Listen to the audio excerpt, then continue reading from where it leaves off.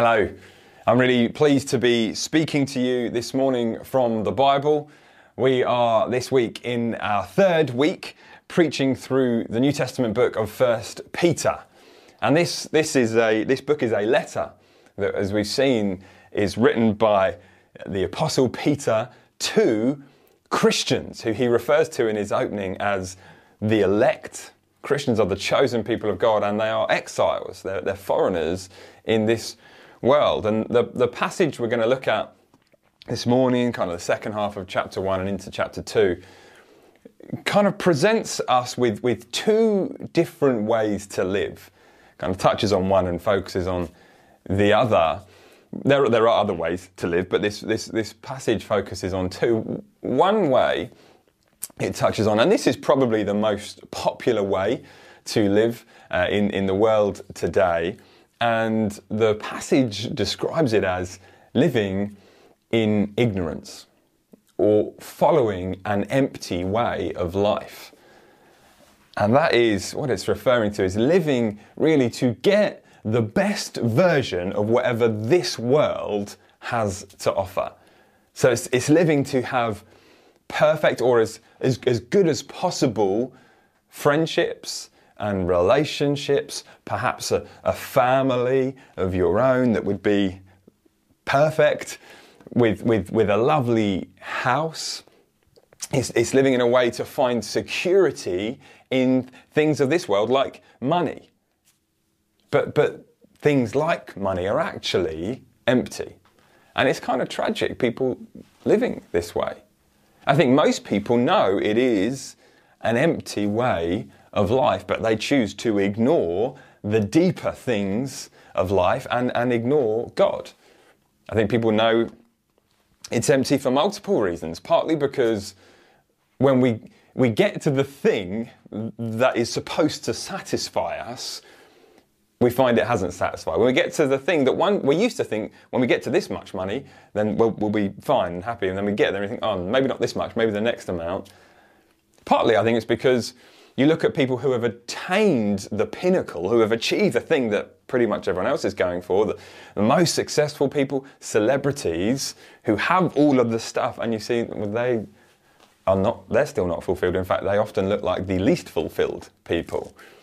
In the news this week, Adam Peaty, the multiple Olympic gold medalist, is kind of saying how he's honest, he's aware more gold medals are not going to sort it out for him. He's got a problem in his life. He doesn't just need more gold medals.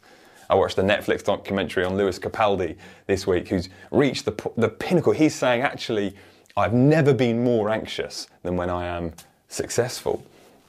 It's like people are drunk on the things of this world, and they know it's not the answer, it's kind of empty, but, well, it's the best we've got, so we're living for it anyway. That's one way to live. Another way that this passage talks about to live is to live in reverent fear of God. And that can sound strange. There's a particular way of doing that. It's not to live in terror of God, where we focus on our sin and say, go away from me, Lord, I'm a sinful man. Peter, the writer, knows about that experience. It is with a focus on God's grace and living in such a way in response to the grace of God, and we're not living for the things of this world, but the things of God, and as a result living reverently and seriously and deliberately. There are two ways to live, to follow an empty way of life or to live in reverent fear of God. I wonder how you are living. Largely, how we are living is determined by what we set our hope on. So are you setting your hope on a future day where the things of this world will satisfy you?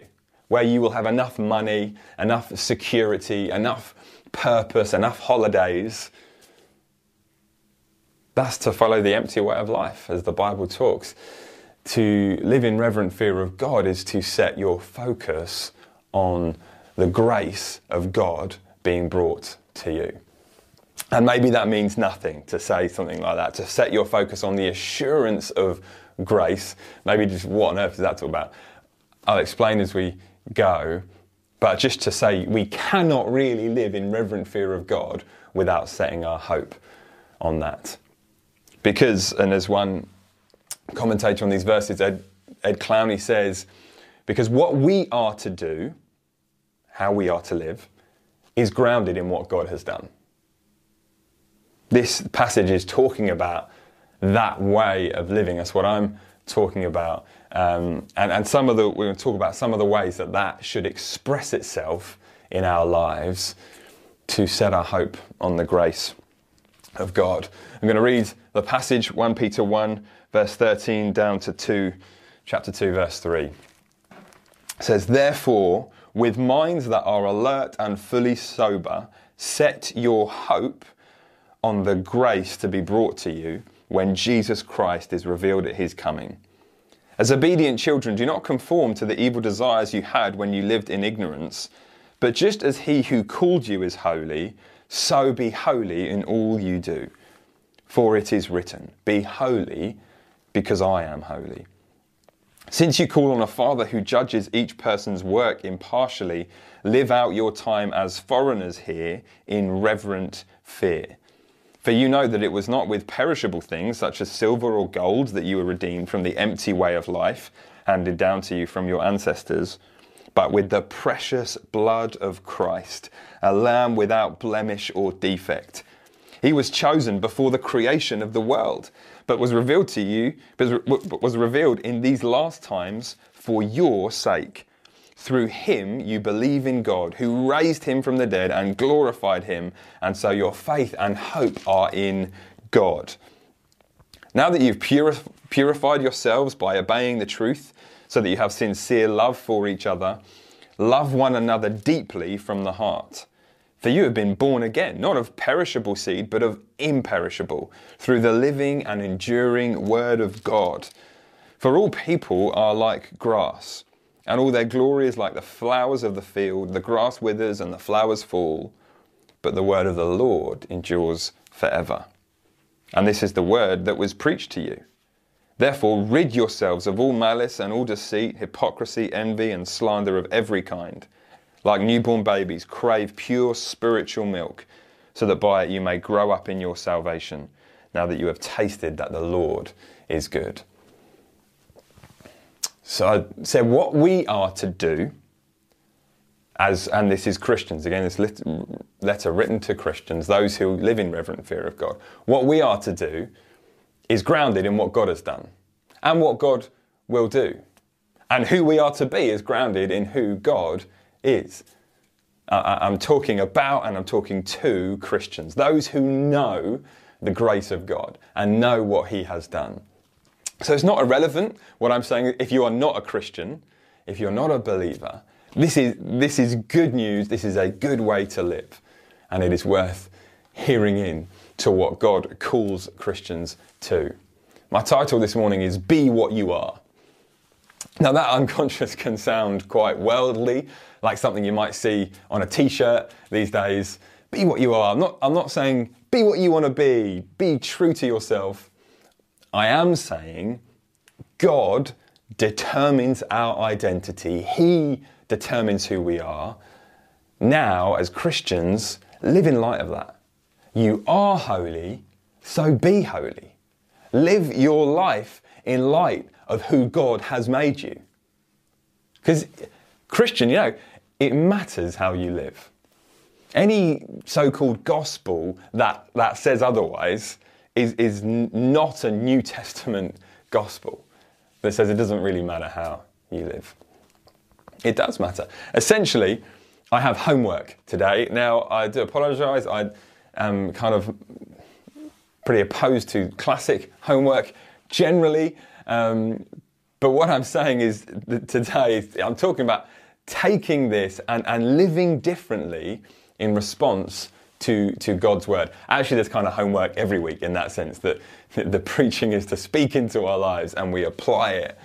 But today is straight to the practical application about what we are to do, which is all grounded in what God has done. And here it is, here's the homework. Be holy, love one another, crave the word of the Lord. I'm going to go through this passage and see these things, see what that looks like, how we are to do it, and how it is grounded in all that God has done. And this passage starts with, set your hope on the grace to be brought to you when Jesus Christ is revealed. With minds that are sober, right? So this is not drunk on things. Be very deliberate, intentional. This has got to be your focus, because how you live is determined by what you're focusing on. And we will not be able to complete the homework to remotely satisfactory degree if we are not doing that. Setting your hope on the grace to be brought to you. This is where you get hope. But first, be holy. Be holy. Verse 14 says, as obedient children, right? So it's not become that. Be obedient children, as obedient children. You are that. Literally, it's children of obedience. Our parents are, it is obedience. As obedient children, that is what you are. If you're a Christian, do not conform to the evil desires you had when you lived in ignorance, when you followed the empty way of life. Don't conform, right? This is this Exiles thing. Don't just fit in to what you used to be and to those who still follow this empty way of life, but be holy. Like the God who called you is holy. What we are to do is grounded in what God has done and who God is. What do we mean when we call God holy? It's a very kind of churchy, religious-y word. Holy means sanctified, which means set apart. It's the same word in the Bible. You see sanctified, it means kind of holified. Set, which means set apart. Talked about taking out a puppy and setting it apart from a litter in the first week. God is holy, not because, when we say God is holy, it's not because he is really, just because he's really good, but because he is a different level of good. Holy means on a totally different scale. He is majestic in a totally unique way. He is righteous on a different scale. He is pure on a different scale. He is unlike anything else. And in the Old Testament particularly, objects or areas could be holy, sanctified. So you'd have a most holy place, or the holy of holies, the set apart within the set apart. The Old Testament tithe, when you give 10%, that was described as holy because it was set apart and it was totally and exclusively God's. So for the people of God, God has already made us holy. He has already sanctified us, set us apart as different. So be holy because God is holy. Be holy because you are holy. It means live differently to how you used to live and to how those who live in ignorance live. And here's the real kicker. Verse 15. Just as he who called you is holy, so be holy in what? In all you do. Sanctified things are set aside for the Lord. You are now sanctified. Everything you are and have is to be set aside for God. So it's not like, well, this bit's God. Everything. That is different to how the world sees things. It's not just Sundays. It's not just term times. It is every day. It is all your relationships, all your friendships, your family, all your security, all your rest is sanctified. So we think of money now for the New Testament believer. It's not a tithe that is sanctified. All of it is sanctified. Now the tithe, 10% is a great place to get to give regularly, sacrificially, and then to build from. Be holy, give. You're a Christian, give sacrificially and regularly. You are holy. You are God's. Act like it. Be what you are. For some of you, it's actually simple to be holy. it means stop sinning. That there is something in your life. I'm not going to kind of list a bunch of things it could be. The word of God, just be holy because I am holy, says God. You are holy, so act like it. Stop sinning. You know what it is. Don't believe the lie of the enemy that says it doesn't really matter. Oh, whatever, you're saved. No, be holy because I am holy, says God. It's not just a rant, right? And it's not in order or how to become a Christian, but because you are a Christian. What you do is grounded in what God has done. And here's what it's grounded on. Verses 18 to 21. This is really the foundation of all of this passage. Let me reread verse 18 to 21. For you know that it was not with perishable things, such as silver or gold, that you were redeemed from the empty way of life handed down to you from your ancestors, but with the precious blood of Christ, a lamb without blemish or defect. He was chosen before the creation of the world, but was revealed in these last times for your sake. Through him you believe in God, who raised him from the dead and glorified him. And so your faith and hope are in God. Imagine someone who has got themselves into trouble with alcohol, maybe drugs, maybe gambling, just got themselves, they've lost everything. And an older couple, right? Just a couple who has some contact with this person somehow, who have kind of worked hard, faithfully their whole lives, maybe just kind of paid off their mortgage, having spent decades doing that or whatever. And they offer to take this person in who's lost everything. So come and live with us. And then they go away for a weekend or something and come back to a totally trashed house. And maybe there's some things missing. The telly's gone. Maybe some jewellery has gone. This person that they've taken in has trashed everything, has stolen from them. They pay to clear up the house, to sort things out, replace everything. And they don't report him to the police, this person. They don't even kick them out, but actually they move out and give this person the keys to the house and say, "Do you know, you have the house. We've cleaned it, we've sorted it all out, you have it." Imagine something like that. Why should Christians be holy and give themselves for God? But because he has given everything. He has given himself for you.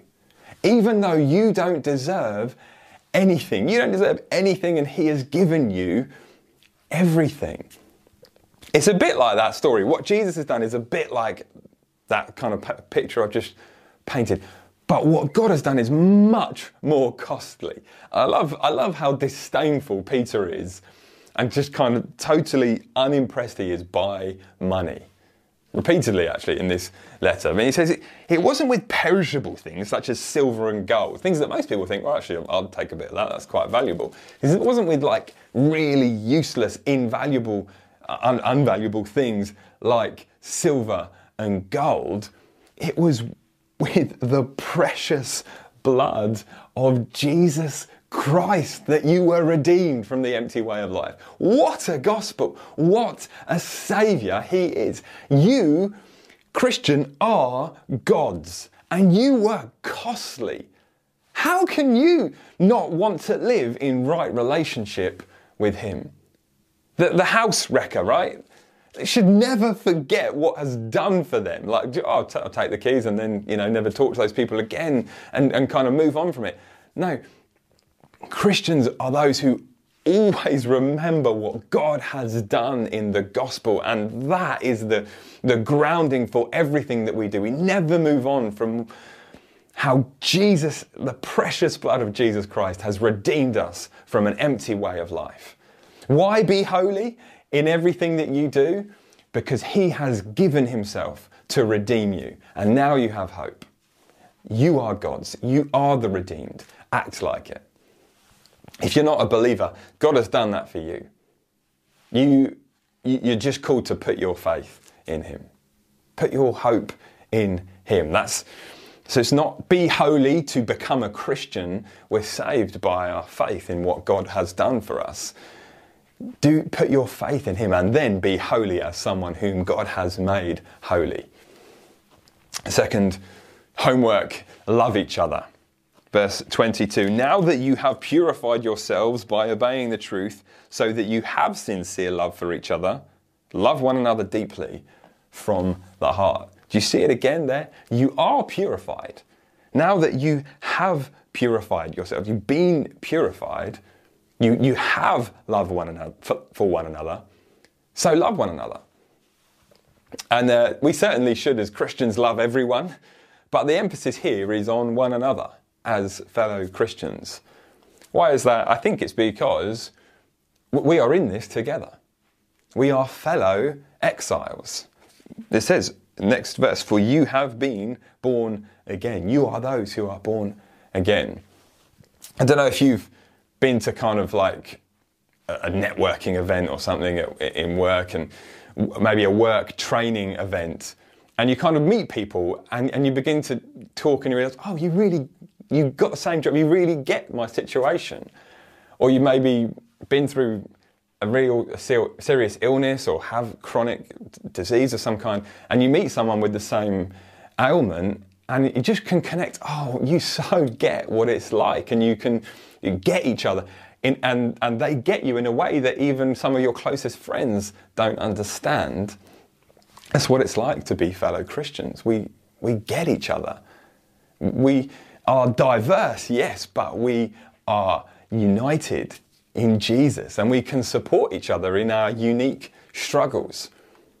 This world is immensely individualistic. It's live for you. If that's what you want, then go for it and express it. The church has got to be different to that. We should love one another sincerely, deeply, and from the heart. That's a real love that we choose to display. One way to think of it is to shift from thinking about what we get out of it into what we give into it. I hear it a lot. Well, I'm just not getting much out of that. Just not getting much out of this. And I'm not getting much out of the worship at the moment at church. I'm just not finding I get much out of it. I don't get much out of the prayer meetings, really. I don't get much out of my giving. I'm not getting much from life group. I would come to this multi-site party thing. I just don't think I'll get much out of it. Commission festival, I'm just not sure I'll get much out of it. What about what you are putting in? Some people might need to hear your singing. What about what you get out of it? What can you put in? Some people might need to hear your prayers.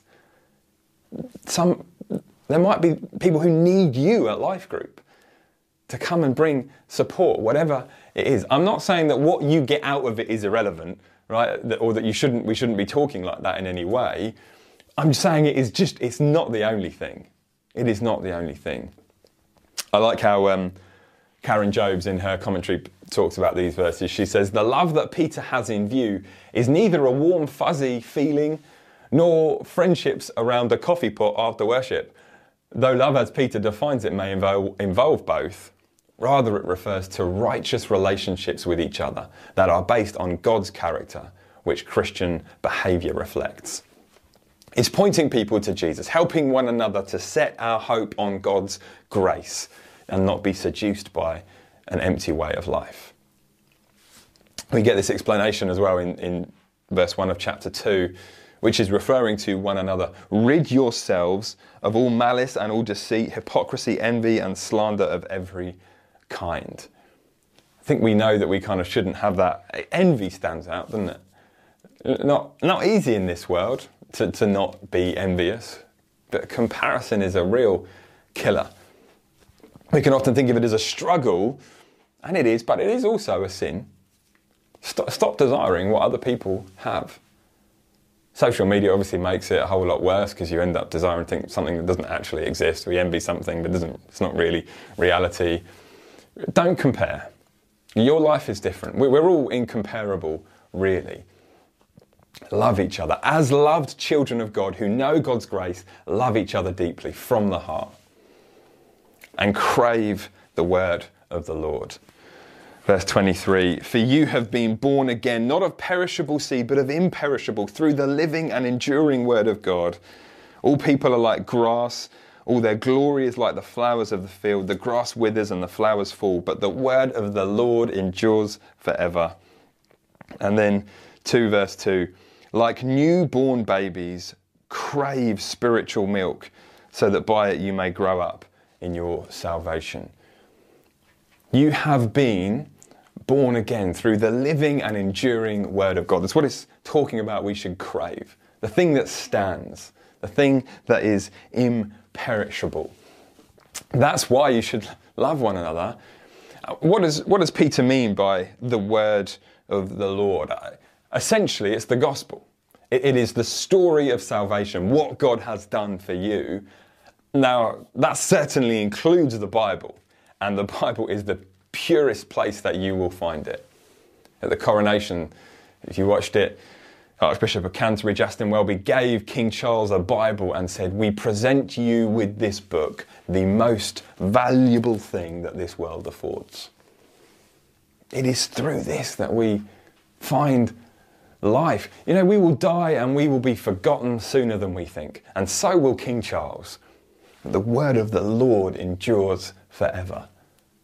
Crave the word of the Lord. Like newborn babies crave spiritual milk. We can often read the Bible in such a lovely, like newborn babies crave pure spiritual milk. Oh, that's lovely. I don't know if you've ever seen a newborn baby. They don't say, oh, mummy, when you're ready, please can I have some milk? As soon as you're ready, take your time, whatever.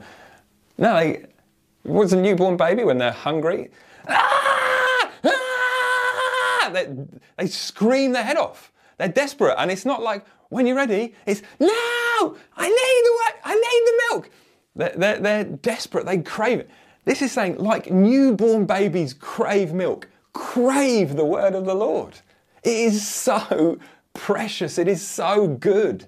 So be different to the world. The world wakes up and craves the phone, right? A smartphone, craves telly, craves the freedom to define right and wrong. None of that is living and enduring. The word of God is living and enduring. We're holy, we're different. Crave the word of the Lord. It won't happen overnight that you suddenly are there in a place of desperation to have more of God. But the more you embrace the word of the Lord, the more you will love it and crave it. Read it every day. Read it most days, at least. Think about it. Think about the gospel. Think about the Bible. Study the Bible. Believe the Bible. Submit to it. Submit your life to it.